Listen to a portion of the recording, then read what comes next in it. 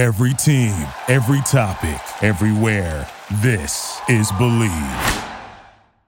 Welcome back to the First Team. I am Joe DeLeone, and joining me as always, my co-host and good friend, Ryan Roberts. Last week, we did our first version of this. This is the second time around where every Friday morning, assuming that there's nothing in the way, there's probably going to be a couple Fridays we don't do this, but up until the NFL draft, the 2024 NFL draft, we will be answering mailbag questions from our listeners. This show, we have, I think, double the amount of questions we had last show. So we're excited to dive into it and answer some of the thoughts from those that are fans of the show. We're also going to be doing an extension of what we started last week. We're going to be sharing our favorite guys that we graded as second round or so players in the 2024 class, guys that we really, really like and that we wanted to bring up and talk about on today's pod.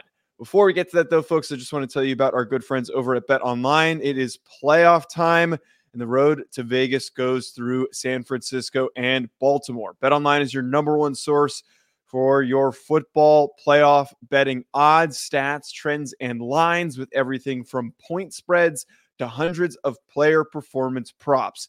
Head to Bet Online today to stay updated on all of the action. Bet Online, where the game starts here. They changed the tagline. They changed the tagline on you. Wow. Look at that. So we're going to get to mailbag questions in a little bit as we kind of let some people pop in here. To start us off, we did this last week, Ryan. We shared guys that we really liked, our guys, if you will. I don't know. I don't really love using that word because it just seems really weird descriptor for prospects that we have no connection to, but players that we are very big fans of. Ryan, I'm going to go to you first. You can start us off here. Who was your first second round prospect that you're a very big fan of? Yeah. One is, so Joe, I've been searching for linebackers in the 2024 NFL draft. I've been searching for guys because as we know, there's some, but as we know, there are a lot of question marks with this class. I mean, we have talked ad nauseum at this point about guys like Edgerrin Cooper, who's like a very volatile prospect. We've talked about Peyton Wilson, who's a slam dunk top 50 overall player in this class, in my opinion. But with the multiple shoulder injuries, with the knee injury, with the arrest in his background, like there's just a lot of baggage off the field. My favorite linebacker in this class, who has just not as many question marks, who might end up being linebacker one for me with everything that's understood and assumed, is probably Junior Colson from Michigan. I knew that was who you were going to pick. I don't know why, but I knew that was who you were going to pick. I have actually seen, not to cut you off with what you were going to talk about with him. Sure. I don't know why, but there's a lot of sites that have him listed really, really low, and it doesn't make any sense to me. So for me, I had a top 50 grade on him. I think he's a top 64 player in the end because he is everything you want in the linebacker, especially in the modern sense. He's 6'2", 235 pounds listed. I think he's going to be relatively in that same ballpark. I think they might actually list him at 6'3", but he is, I think, in the 6'2" ballpark overall coming out of Michigan. He's been ultra productive for 2 years on a very good defense in the Big Ten. That obviously a lot of things are translatable from a traditional run fit perspective. But this kid is a really good athlete overall. He's not just a tackle-to-tackle inside linebacker. He can work to the perimeter. I think he has upside as both a blitzer and a pass coverage perspective on the next level. I think he needs to be more consistent with finding landmarks and that type of stuff in zone coverage overall. But I look at that kid and I'm just like, that kid's going to be a starting linebacker in the NFL. Like, there's no doubt about it. In the modern age of what you need a linebacker to do, Junior Colson's a really good player, man. He's aggressive. He's explosive. He's downhill, can also work to the perimeter. I've been a big fan of Junior Colson now since the summer. I think he's just a tremendous football player and about as easy of an evaluation at linebacker this year comparative to the rest of the class. Because, again, volatility with several guys.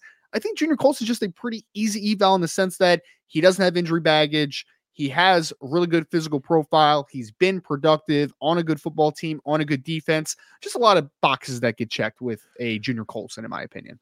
Yeah, I need more hype for Junior Colson, less hype for Jeremiah Trotter. It really doesn't. And I think part of this too, I think a lot of people maybe didn't think Junior Colson was going to declare. And I think a lot of people were starting to get acclimated to him more so during the playoff run.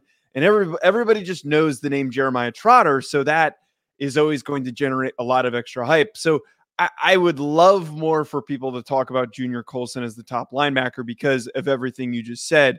Maybe his instincts aren't exactly where they need to be, but when this guy finishes, he is aggressive downhill. He's a tremendous athlete, very, very twitchy. Everything that you're looking for in a starting middle linebacker. My first player that I'm going to throw out there, man, this is so hypocritical, and I brought this up yesterday in our RPM scouting meeting. So over the summer, Lorenz brought to the table Jalen Polk from Washington, and I had to cross-check him. For anyone who doesn't know what that means, the process of if somebody likes to recommend a prospect to an agent, somebody else on the team will watch that player and say, yes, let's move forward, or let's maybe wait a little bit.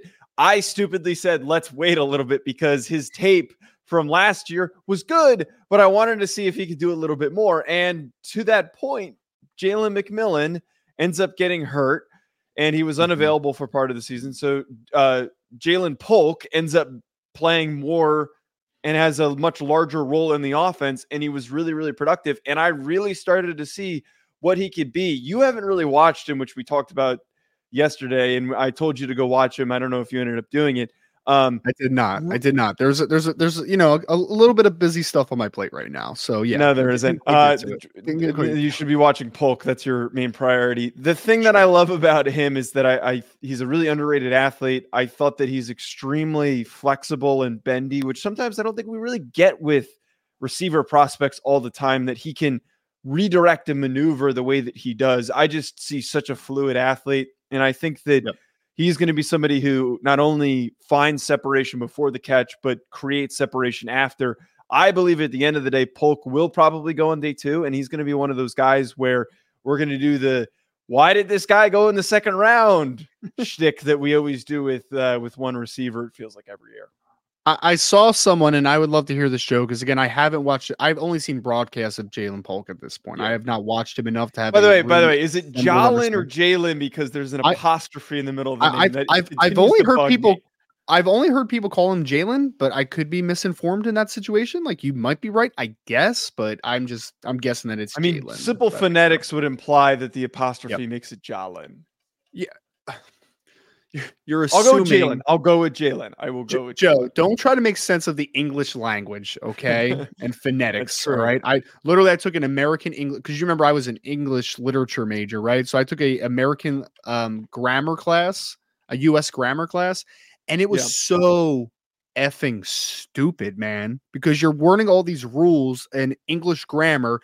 And then, here's these 17 loopholes, though, that don't actually follow the rules of grammar. And I'm like, okay, well, that's stupid because there shouldn't be that many loopholes if it's whatever. Another conversation for another day. Yeah. So my question for you, though, about Jalen Polk is I've seen some comps out there to Puka Nacua, who was, of course, a player that I liked a lot coming out of BYU. Kind of a 6'1", 6'2", but like sturdy, can make some things after the catch, kind of nuanced with how he runs routes. Like, you don't see that at all? I suppose. No, because I feel like what's made Puka Nacua really good, one, he's a really refined route runner, but like I feel like he's just like a really strong play through contact type of a kid, and that's what's made him good. Is that not Polk? Polk doesn't play through contact? Is that not him? He does, but that's not like the first thing that I think of when I think of Polk. I think of the flexibility. Okay. I don't think Puka Nacua is anywhere near as flexible, unless I'm like miscategorizing him. I don't really think he gets in and out pretty well. He does. But yeah. He does. He might be more explosive in and out of breaks, and maybe it sounds like Jalen Polk is maybe a little smoother, a little cat quick out of breaks. Is that a fair assumption to say? I don't know. Well, my biggest difference is I think of Nacua as this really consistent possession receiver, and the reason why he's been so successful is that they've thrown him the ball at around the first down marker, and that's where he's made all of his plays. I think of Polk as this yak machine. I think of him as this guy who's going to be able to stretch defenses. The play that is going to continually come in my head is the one against Texas where he caught that deep ball on the sideline and then he breaks a tackle on one of the DBs and then he picks up another 15 yards. Most people who watch the national championship game know the play that I'm talking about. So Nacua is interesting. Who did you see float that out there? It was on Twitter. I'm not 100% sure. I think it was from a reputable person, but yeah, just kind of in the universe, I guess. I don't hate it. The I Twitter just don't sphere. like. I just don't know if I don't even know who I'd comp Polk to. Who's your second one? Probably one of the more underrated edges in the 2024 NFL draft. Adisa Isaac out of Penn State's a guy for me, Joe, that I have a top 50 on him. And I actually think he's a better prospect than Chop Robinson. Like I just do. I mean, I look at Chop and I'm like, one, he's 6'3", listed 6'3", 250 by Penn State. He is nowhere near 6'3", and he's definitely not 250 pounds. He's a lighter built kid that can't play the run very well. Yes, he has some explosiveness, but I also don't think he's the most flexible as far as turning the corner of all time either. So there's a lot of things about Chop Robinson we'll talk about down the stretch where I don't necessarily see it on a high volume, but I think that Adisa Isaac, the other edge out of Penn State, I think he's pretty translatable to the next level, man. 6'4", 248 pounds. I think he has enough of a frame that he can develop into a hand in the dirt 4-3 defensive end on an exclusive role at the next level. He also has some experience playing from a 2-point stance. I think 3-4 teams, at least the base teams, will have some interest in Adisa Isaac. I think Adisa Isaac is very consistent technically against the run. Does he need to still add core strength to his profile? Sure. I think that that's still possible, but he's only 22 years old. I think that he has really good effort against the run. I think he has good physicality and good technique against the run. And I think he's a really underrated athlete, man. Like, I think that kid is pretty short area explosive.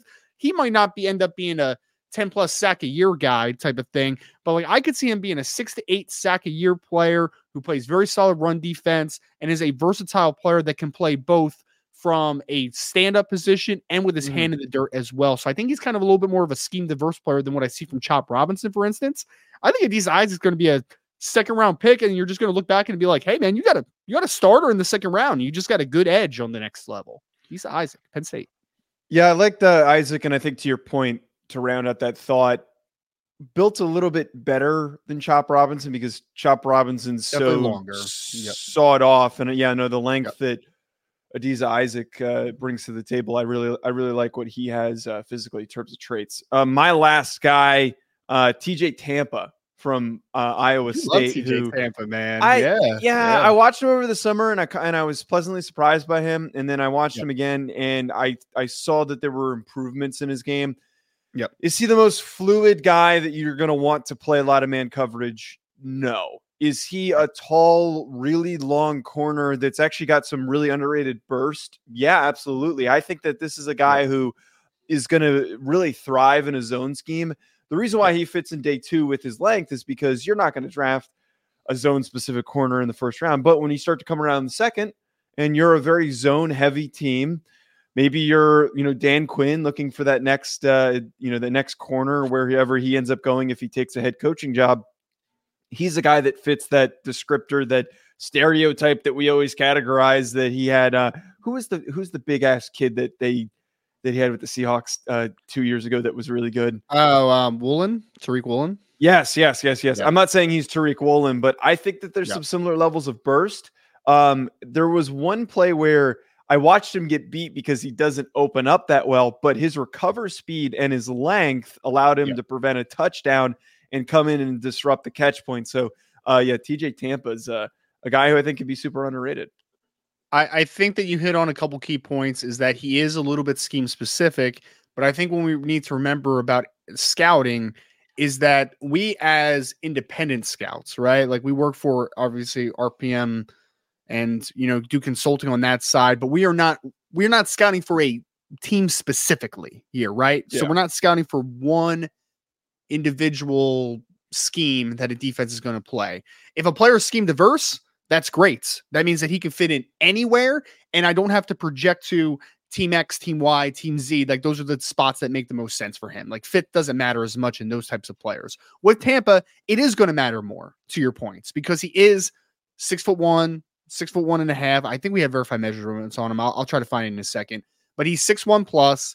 He has long arms, and when he turns and runs, he can run. I guarantee he's a 4.4 something athlete, like probably 4.46, 4.47, somewhere in that ballpark. Like I think the kid can run really well. He's high waisted, so his change of direction short term is going to not be incredible. I think he has decent hip mobility in general, as far as when he is able to, especially fire back towards the line of scrimmage. I think that he does have some decent hip fluidity in that sense. but I just think that there's going to be some movements that he takes, especially on a speed term, for instance, where it's going to be a little labored because he's just a little bit of a high-waisted guy. So a cover 3 heavy scheme, a zone heavy scheme in general, those are going to be better for TJ Tampa, but he has pretty good ball skills. I want him to finish a few more plays overall, but I think he's got pretty good ball skills. I think he can run, and I think he's in very long, and I think he's pretty physical. So as a day 2 pick to a team that is going to run a lot of cover 3, cover 2, and just zone exclusively in general, I think TJ Tampa could definitely be in that range. I would agree there.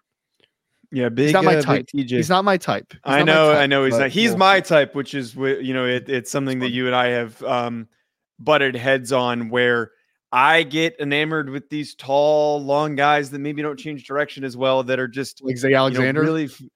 Shit. What was his first name? I don't know why I'm blanking. Isn't it Zay? Zay Alexander. Zay Alexander. It's Zay. Alexander. You said Zay, and that for some reason tripped me up so much. I think he's going back. Did he go back?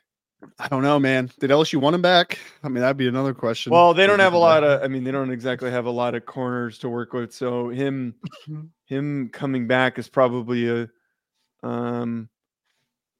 good thing.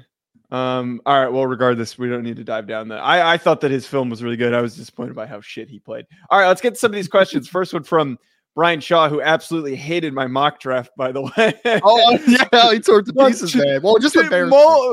He went on multiple posts to go chime in on how I had all of these mistakes. By the way, the one thing that doesn't make any sense to me, I projected the Bears taking a corner, and everyone was like, the Bears aren't taking a corner. They've already got Tyreek Stevenson and Jalen Johnson. It's like, well, you can't have too many good corners. I don't, that philosophy never makes any sense to me, why you wouldn't take that opportunity to have more good outside corners. Also, Stevenson was he really that good that we're gonna I think he rely on him on the outside? I think he made Football Writers All-American list, I believe. I mean, not All-American list, All-Rookie team, I believe. So. They didn't put Brian Branch on there, so I don't exactly trust that list. Brian Branch was too good to make that list, Joe. He was too good to make that list, man. Yeah. First question from Brian Shaw is Jer'Jon Newton's perceived fall from the top warranted, or is it just more prospect exhaustion? Seen him as defensive tackle 2 or 3 by some. They have Murphy and Taylor ahead of him. The Leonard Taylor. Yes. The Leonard Taylor stuff is an indicator to me that the person didn't watch the film and they're just going off of the PFF grade, because he's really highly rated by PFF for some random reason. If you put him high in your mock draft, you didn't watch the film, because Leonard Taylor doesn't play that much and he plays with half-ass effort. So he's not a good defensive tackle prospect. But to that point, I think this is kind of a prospect exhaustion thing. I think we're kind of already starting to get there. To a degree, I have a couple different thoughts on this, Joe. Could it be a little bit of prospect exhaustion or analysis paralysis is what I usually call it, right? Like, yes, it could be to a degree, Brian. But I would also say for me and this is something that I talked about in the summer, there are going to be some teams that are going to be a little lower on Jer'Jon Newton because of the size. Because there are some teams that live and die by physical thresholds. And they're going to see a sub 6'2", 32-inch arm, barely 300-pound defensive tackle, and they're going to say, not really our type, because he is scheme dependent. He is a 4-3-3. Yeah, he can't play a 3.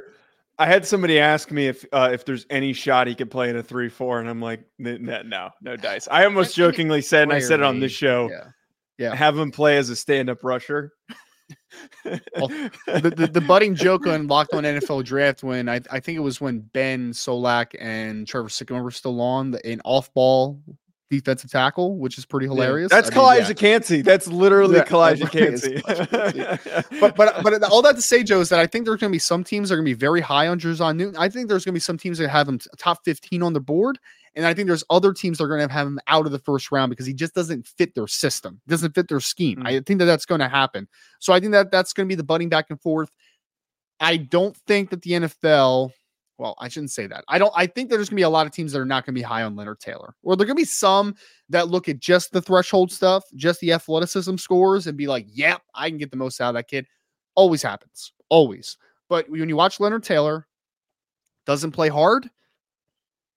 And whenever you have that kid, I have to have a question of how much does he love ball, man? Like, does he want to play? Is he ready to be that guy on the NFL level? I don't know the answer to that. That'll be where the meetings happen and the film evaluations happen as far as like, hey, Leonard, like, why did you take that play off? It's pretty easy to see you took that play off. Why? Why were you not as dominant as you should have been? You were a former 5-star recruit who's athletically gifted. Why were you not better?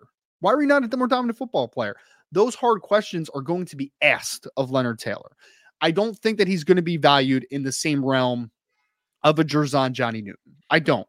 No. Byron Murphy, I think, has a little bit of heat behind it, Joe, because we have now seen Dane Brugler have him as DT1 in a mock draft. We've now have seen who else do we see? Daniel Jeremiah had him as his DT1 in his mock draft as well. And those guys, I think Daniel Jeremiah said that when he does a mock draft, it's by his ears, not his eyes all the time. And that means that he's basically what he's hearing. What did the NFL telling him on certain players? So I think there is some heat about Byron Murphy. I don't necessarily agree with it. I'm not the biggest Byron Murphy fan of all time. I see some appealing traits, obviously, with the short area quickness and the natural leverage he plays with. Like, I get it. But for me, I like Jerzon Newton's just a more talented prospect, in my opinion. He's more flexible. Yeah. He has the ability to be an attack style player all across the line of scrimmage. Like, I just see it a little bit more. So I think there's some heat to Byron Murphy potentially being DT1, but I don't buy the Leonard Taylor stuff just based upon the inconsistency and the lack of motor on film. The other thing too with Newton, I think more than anybody, he's got the most tangible, noticeable disruption. Like, he causes problems on every play, which is why, like, I don't really understand why you wouldn't want that. But again, scheme specific comes into play. The funny thing too is that there's a lot of these sawed off defensive tackles that are in this top discussion. So Byron Murphy's not a super tall guy. McKinley Jackson's not a super tall, long guy. And same thing with Jerzon Newton. By the way, we've got a lot of questions, so we can't really go too crazy on. We can't do 5 minutes per question. So just to, are you telling me to shut up? Is that what you're saying? No. I'm just telling you now so that we don't get 3 questions in and we've got 5 minutes to go because we spent all the time on 3 of the questions. Chester asked us, we're not going to answer this, but I just want to read it because it's funny. Is if there were to be another Tunsil situation in this draft, who is it most likely to be? We're not going to answer that because I don't know. I also don't want to put that into the universe and put that on this pod. So no, I'm not going to answer that question. Brian had 2 more questions. What? Go ahead. I was going to say, so you're asking me who's going to have a gas mask right before the draft, and which I don't want to predict. I don't want to predict because the last thing I need is somebody, clipping it and be like, this guy thinks this guy's a problem. And I don't, we don't need that. I got you. Brian had 2 more questions. When it comes to drafting Brian Thomas Jr., is he closer to the top 15 or the late first, early second? He's closer to the top 15. When he tests the combine, his stock's going to go up even more. I think in the 2 mock drafts I've done so far, I've had him at like pick 13, pick 12, like somewhere in that ballpark. Look, man, I'm in on Brian Thomas. I've heard some questions as far as like just he has a little bit of a lackadaisical personality and like that type of stuff, which is not unsettling, but like it's some things that you need to work through in the evaluation process. But that kid is long, that kid can run, and he's got some looseness to him as a player too. Like, I think he can run routes, even though LSU asked him mostly to stay on a vertical plane. So he's working a lot of goes, a lot of posts, like that type of stuff. I think there's route running upside to a Brian Thomas Jr. as well. And he's still a young cat. He's only a true junior here as well, Joe. I think that Brian Thomas, and some people are going to push back on this because I know Adonai Mitchell is the guy that everyone loves, who's a similar profile. Brian Thomas is a better prospect than AD Mitchell. I think it's significantly too. They bring in similar profile, but I think that I see more potential and more consistency on a snap to snap basis in Brian Thomas than I do for AD Mitchell. Plus, I mean, there's more noticeable production from Brian Thomas. Like I feel like I know a guy who can take over a game. I don't know if I really truly got that from AD Mitchell. We've already talked about this. AD Mitchell is going to be a weird weird eval. He's a weird eval because like all the talent in the world, 6'4", 200 pounds, can run for days, probably going to run 4.4 flat or something even lower than that. Like he's going to test really well. And he has the highlight reel stuff. But Joe, I think he had one game where he had 100 yards in his career. And I know he battled some injuries at some points, but like at some point, and it's not box score scouting, but at some point, you do need to be productive, right? Like at some point you need to produce on the field. Yeah. That is a part of the equation. And I just did not see that enough from AD Mitchell. He would make a couple highlight reel plays a game, but if we're talking about consistency and the projection to a wide receiver one, I'm much more comfortable with where Brian Thomas is than AD Mitchell. I was talking about this last night with Alex Tassopoulos, who does the Horns Up show, I believe, which is the Texas podcast. And part of what I said is he's been on two teams that were in the playoff, and neither time was he really like receiver one guy. Like he was never really like this crazy productive. Like he never took that next step that we thought that he was capable of taking. He was really good. He was three-quarters of the way where we thought he could get, but he was never 100%, which makes his evaluation really, really tough. Brian's last question. A couple of your favorite draft fits would be fun. Jalen Polk and the Rams would be so fun, in my opinion. Let's do one each. One that immediately popped in my head.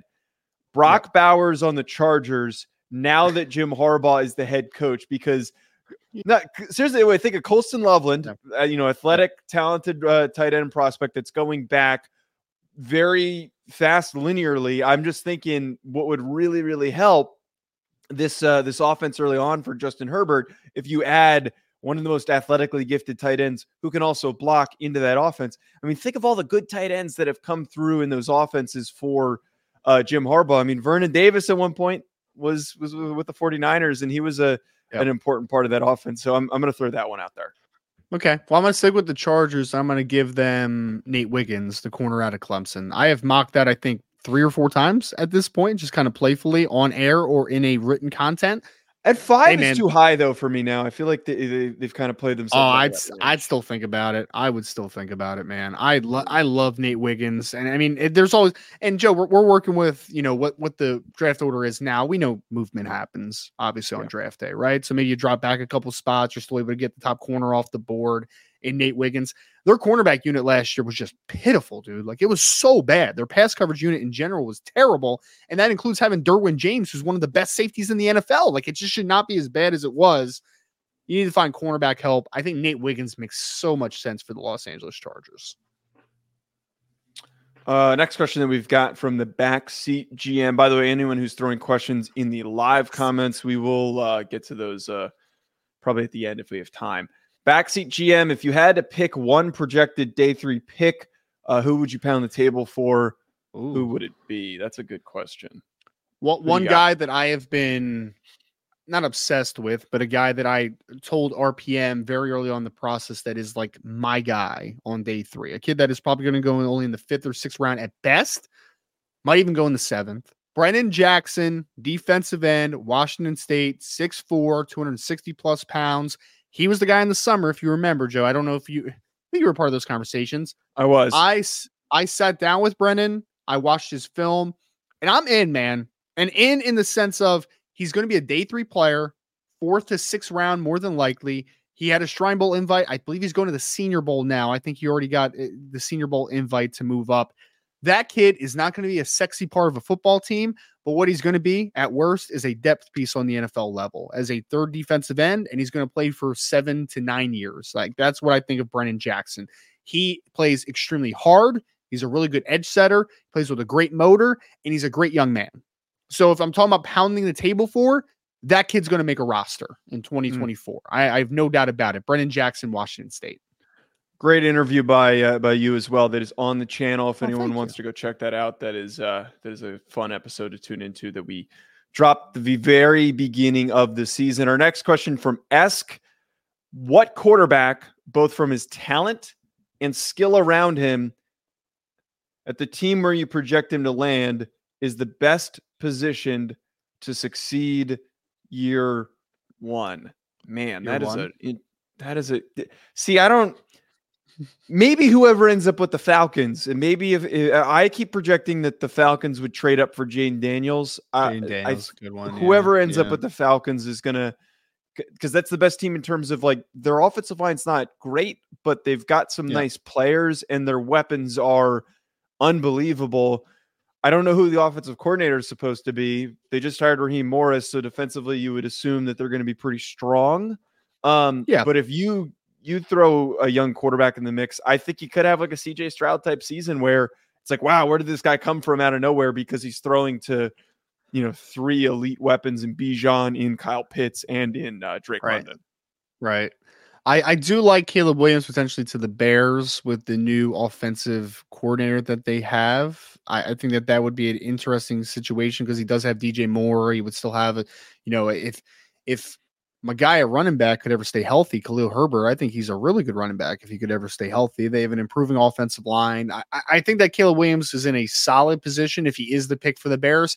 Jaden Daniels, though, I think is going to be my overall pick, Joe. Like, I think he's kind of I don't think dark horse is a dumb word because he's going to be quarterback 3 in a top 10 pick. So he's going to have some hype. Yeah. But that might be my guy for offensive rookie of the year, man, just because while he's learning the ins and outs of playing quarterback on the professional level, and although I think that he's he gets through progressions pretty good. I think he's a really sharp quarterback overall, but his legs are going to be a big plus, man. Like that's going to raise the floor for Jaden Daniels. At worst, a team is going to get those improvisational skills, if I could say that word. They're going to get the plays outside of structure. They're going to get the ability to even be involved in the quarterback run game at spurts. Jaden Daniels might be my pick just because I think he brings a nice floor with his athleticism to the table, if nothing else. Next question that we have, Brett, from Brett. Right. Assuming Brock Bowers is tight end 1 and Jatavian Sanders is tight end 2, who is tight end 3 in this class?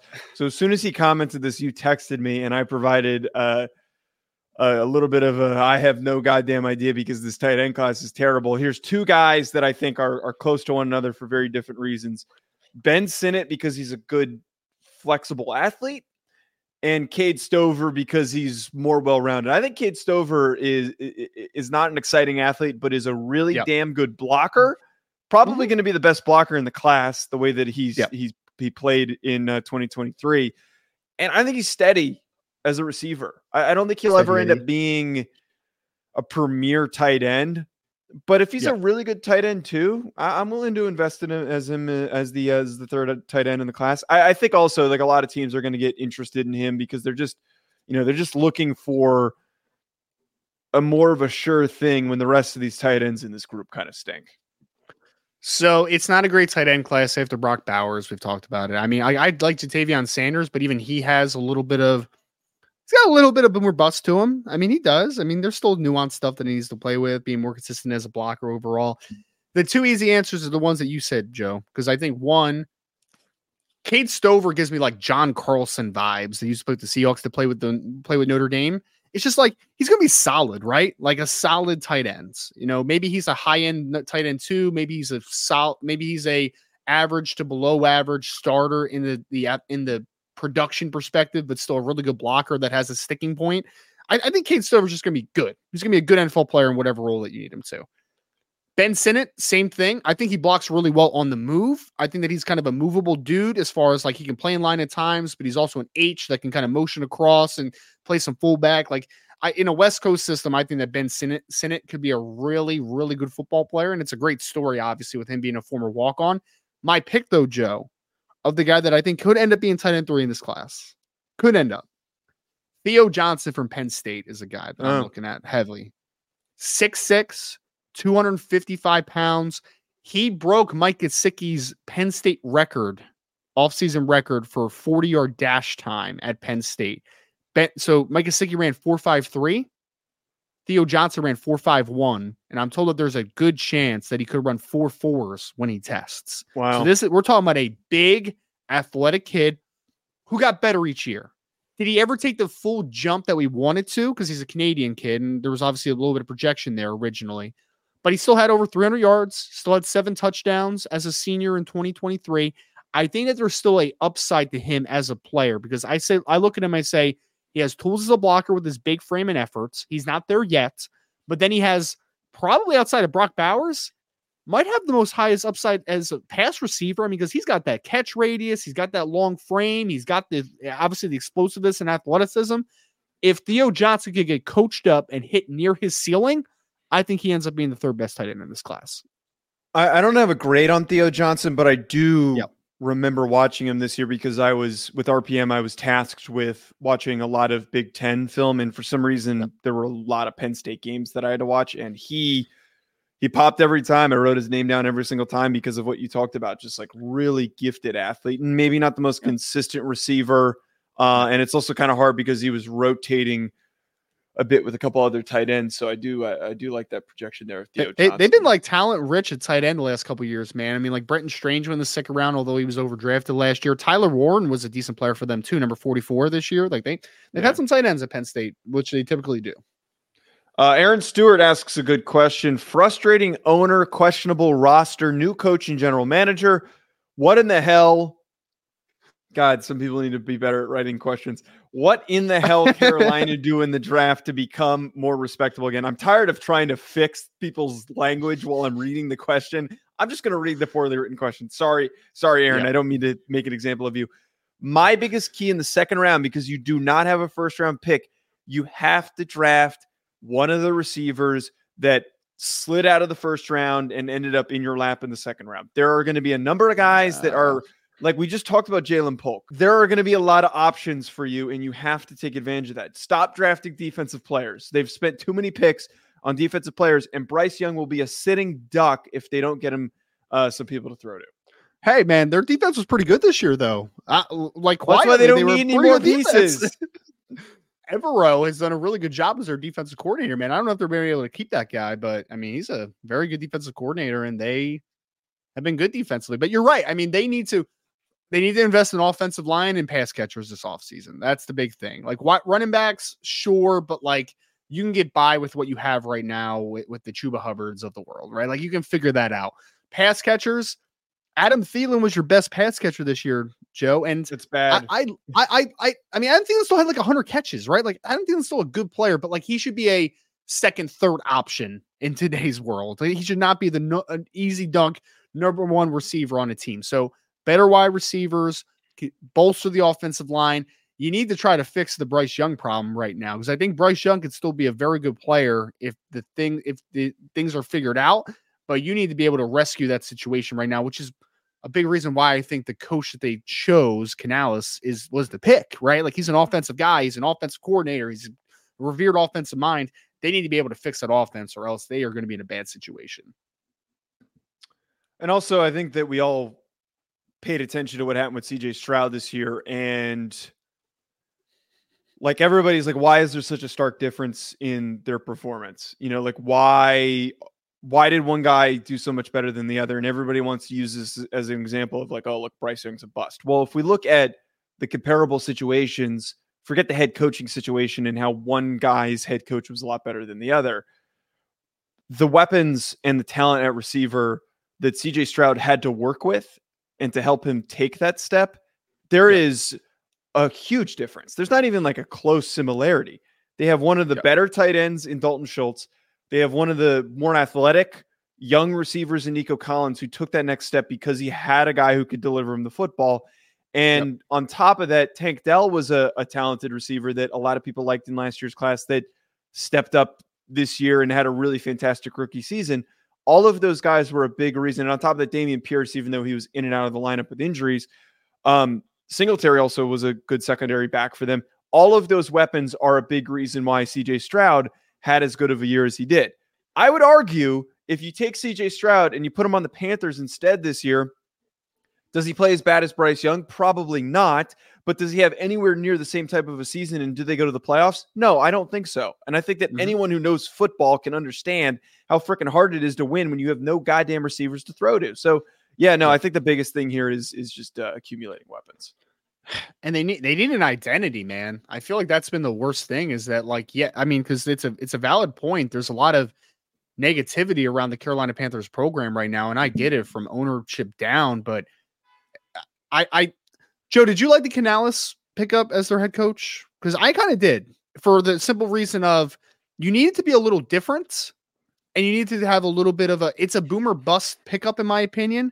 But I think you needed something with a little higher of a ceiling. The last couple coaches you've had, from Matt Rule to Frank Reich, I think Frank Reich got a little bit of a raw deal just for the dysfunction around the program.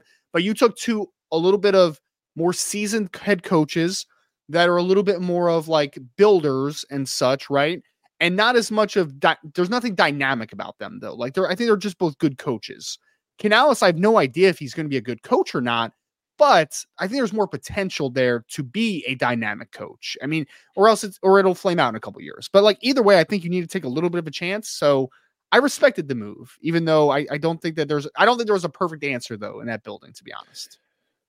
I mean, I would have argued if you were going to go with offensive-minded guy, Slowick would have been the better one to do because you don't like Slowick? Most overrated offensive coordinator in the NFL, Bobby Slowick. Why? Yeah. Wait, really? Why do you think that?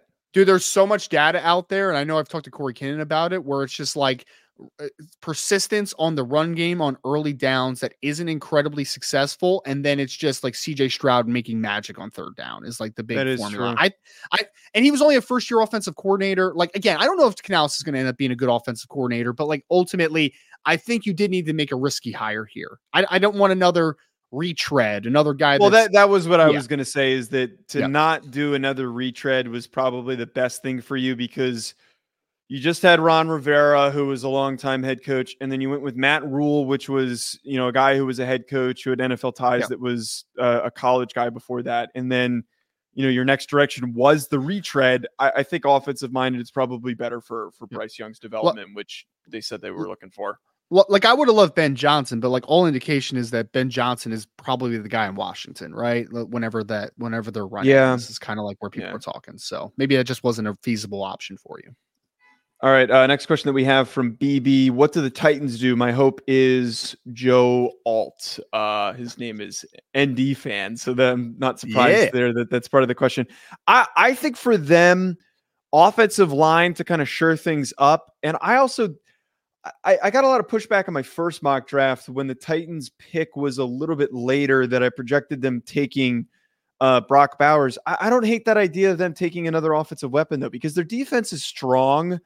It's not great. Their biggest hole was obviously their offensive line because it aged so quickly. But I wouldn't hate the idea of adding some type of receiver or some, Brock Bowers into the mix. If you fix the offensive line in free agency enough that if you're happy with, right? Because I look, any team could use a Brock Bowers, like any team. He's that good, in my opinion, as far as like a dynamic move piece. But the Tennessee Titans today, their biggest need is offensive line. I mean, their offensive tackles moving forward, it's bad, man. Like, it's really bad. I mean, I know that Nicholas Petit-Frere, I think, was starting at one tackle at one point. I'm like, because obviously they lost Taylor Decker before, or not Taylor Decker, my bad. Taylor Lewan, my bad, Taylor's. But right now, Joe, I've projected 2024 offensive line.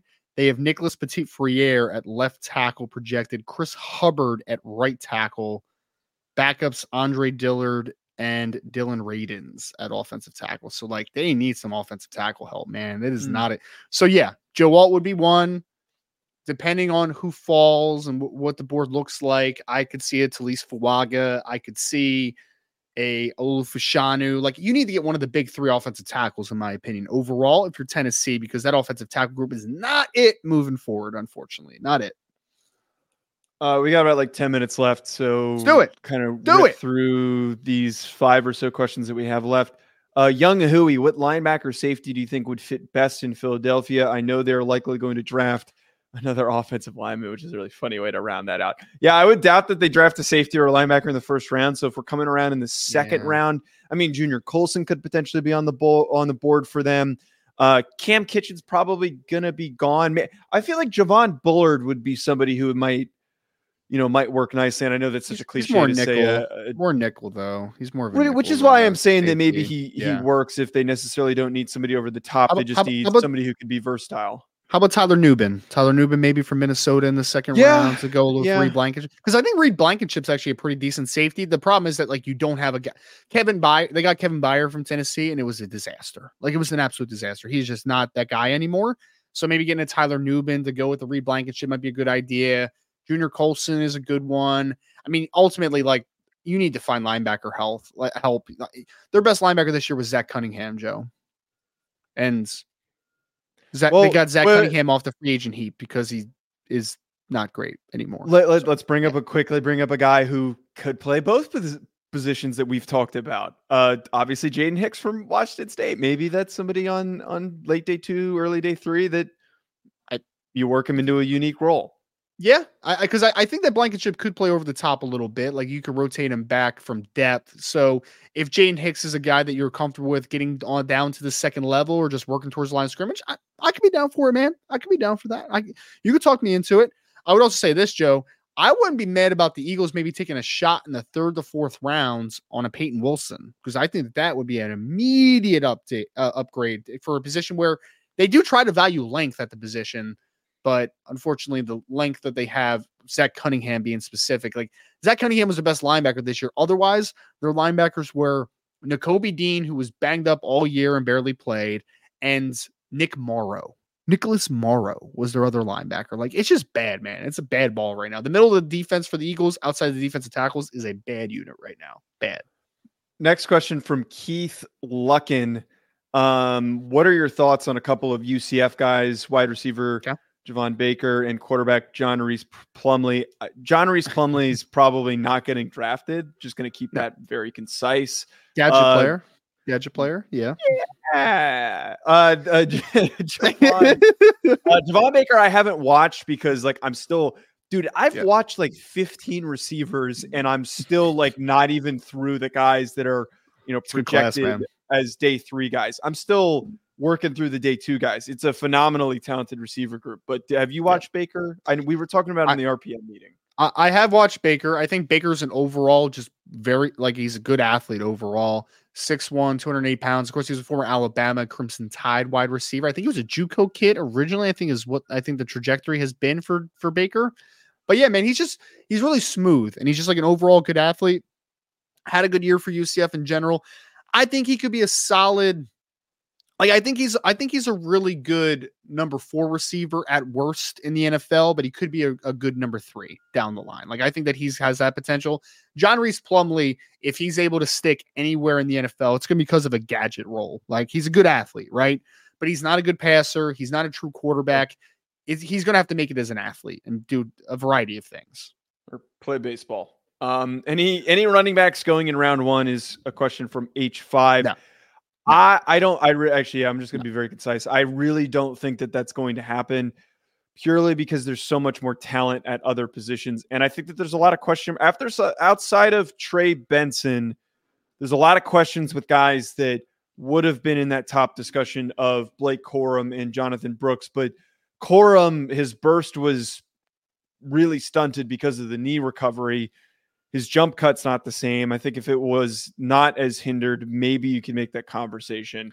And then Jonathan Brooks is hurt, and I don't know if that's gonna, No running backs in the first round. I don't think Trey Benson gets in the first round either. Blake Corum was never going to go in the first round, even if he was full. Because I still think Blake Corum is going to be a good running back in the NFL, but he is sub 5'7". Like, he's 5'6" and some change. Like, he's a smaller back. You're just not going to draft that guy in the first round unless you're the Kansas City Chiefs and you draft Clyde Edwards-Helaire for whatever the hell reason you did that. But, otherwise, like, I just don't see a running back being valued that high. I do not.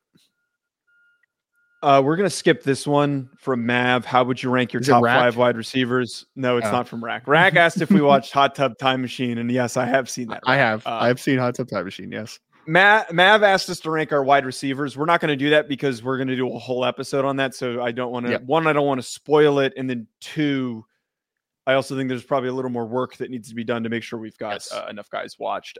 Dan OC asks, who is the best center in this year's draft? I stand by Jackson Powers Johnson because I believe that Jackson Powers Johnson has the highest floor. And I love to continually say highest floor or highest ceiling? Highest floor or highest ceiling? Highest floor, Jackson Powers Johnson. You think so?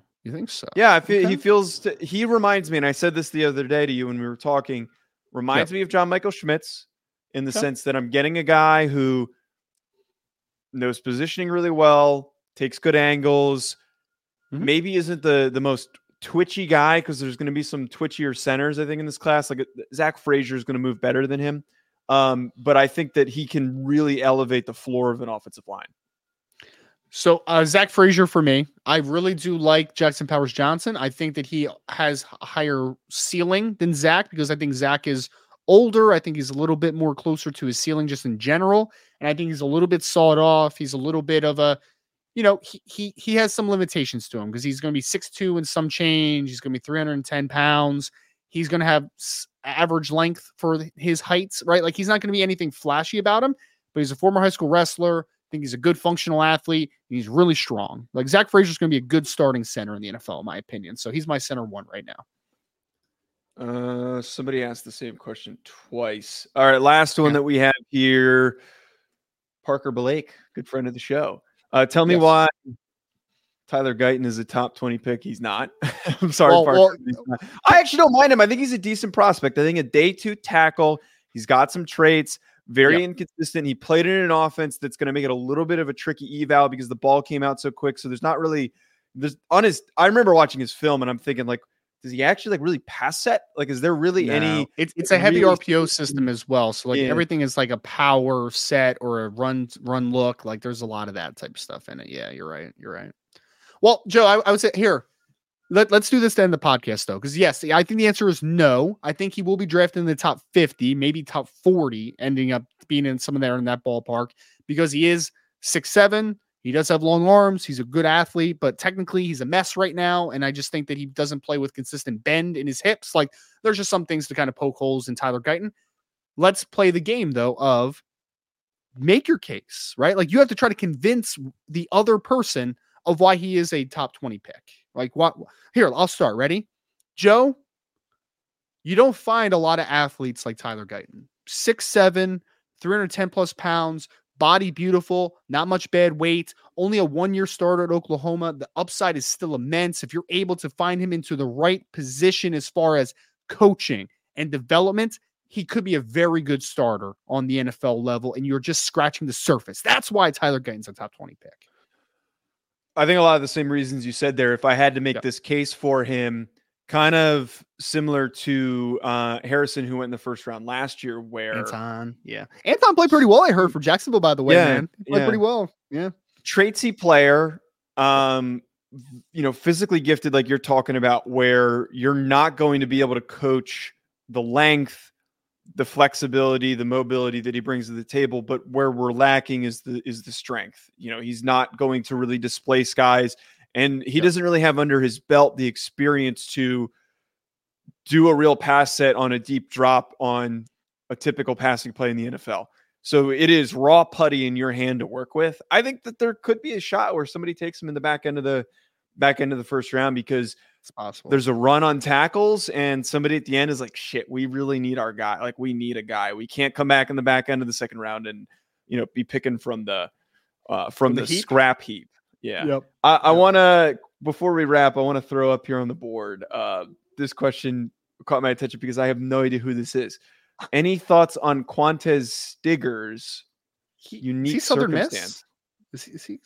I'm trying to remember who Quantez Stigers is, man. That's a great question. That's a random one too, and I love it.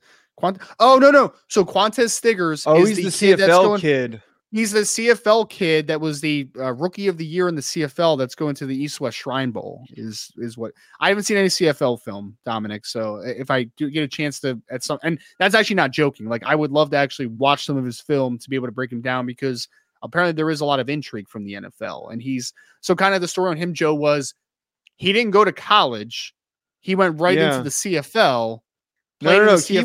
He started according to his Wikipedia page, he started in fan-controlled football. And then went to the CFL. So he just floated around the professional league. So he never went to college and never went through a draft process. So now he's going through the draft process this year after a rookie of the year in the CFL. And apparently he had like 5 interceptions and has a decent size profile and that type of stuff. So I genuinely actually do want to watch some film of him from the CFL this past year because I don't even know where to get CFL film, to be completely honest. I mean, I don't know. I'll have to see if I know a guy, I guess. I don't know. I mean, I know some CFL scouts, so maybe, I don't know, maybe there'll be a plug there. We'll see. That is a very fun question. Yeah, I mean, if you're good enough to get a rookie of the year type of honor in the CFL and pro ball. It's kind of like these guys that go and play in Europe in basketball, where they're playing pro basketball. They're not going to class. They're not wasting their time going to class. They're playing all ball all the time.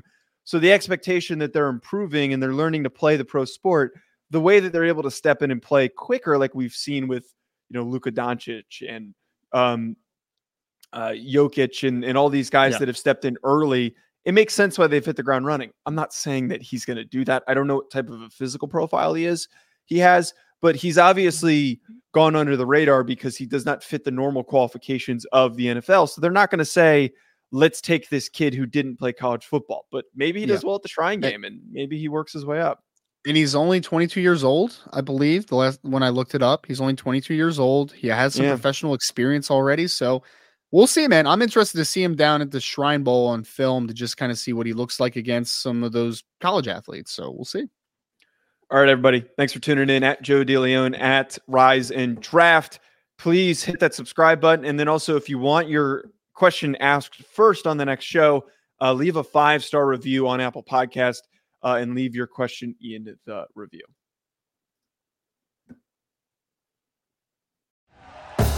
Thank you for listening to Believe.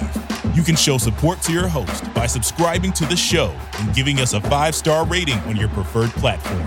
Check us out at Believe.com and search for BLEAV on YouTube.